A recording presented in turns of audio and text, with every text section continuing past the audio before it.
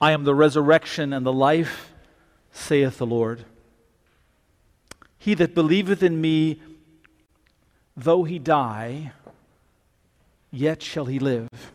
And whosoever liveth and believeth in me shall never die.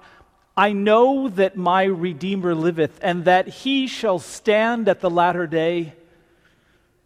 And though this body be destroyed, yet shall I see God, whom I shall see for myself, and mine eyes shall behold, and not as a stranger. For none of us liveth to himself, and no man dieth to himself. For if we live unto the Lord. If we die unto the Lord. So then, whether we live or die, we are the Lord's. Blessed are the dead who die in the Lord. Even so saith the Spirit, for they rest from their labors.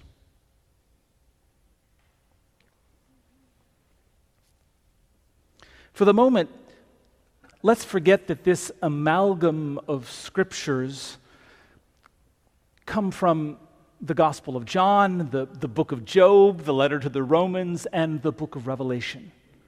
Forget that these anthems open the burial office of the Episcopal Church. Set aside the declaration of Jesus as prologue to the raising of Lazarus. Let Job's angry response to his presumed friend Bildad stand on its own off to the side. Instead, let's linger with the Spirit's promise to every Christian in every age. Members of the Church of Rome had heard it said that everyone dies alone. But Paul counters that. And he says to them, enough. No one, not one Christian among you lives alone. No one, not one Christian among you dies alone. Now someone's thinking, preacher, you've misread the text. Or else the Spirit has so lost touch with life as I know it that I can't comprehend what you're saying. Well, what do you mean no one lives alone, no one dies alone? My cousin lives in a house with no one else. During the pandemic, she's known nothing but loneliness and seclusion. Her mother died in isolation, literally. What do you mean no one lives alone, no one dies alone? That same cousin has neighbors down the street, young married couples. One 5 years in, another 15 years-ish in. Each couple lives under their own roof. Some single folk envy them, but what each couple is reluctant to tell their therapist, there's no more lonely place in their life than the bed on which they lie down each night. No one lives alone. That's not their story. And yet the preacher persists. The preacher counters. This notion is aspirational and a truth that can be realized in your life today. You are not alone as you live, and you are not alone as you die. This Feast of All Saints means, among other things, to remind the church that when the curtain, the veil in the Holy of Holies was torn in two from top to bottom, already in that moment, you were being surrounded by a great cloud of witnesses. Your fellow travelers, in the way they began to encompass you and hold you and encourage you and love you.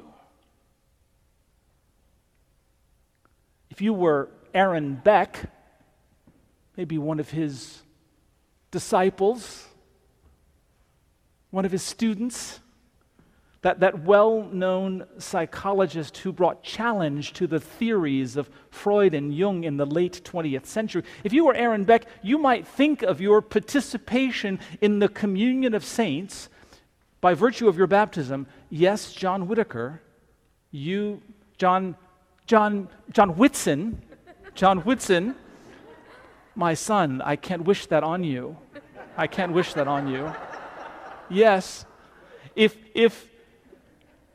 you were he, then perhaps you could think of participation in the life of the saints as somehow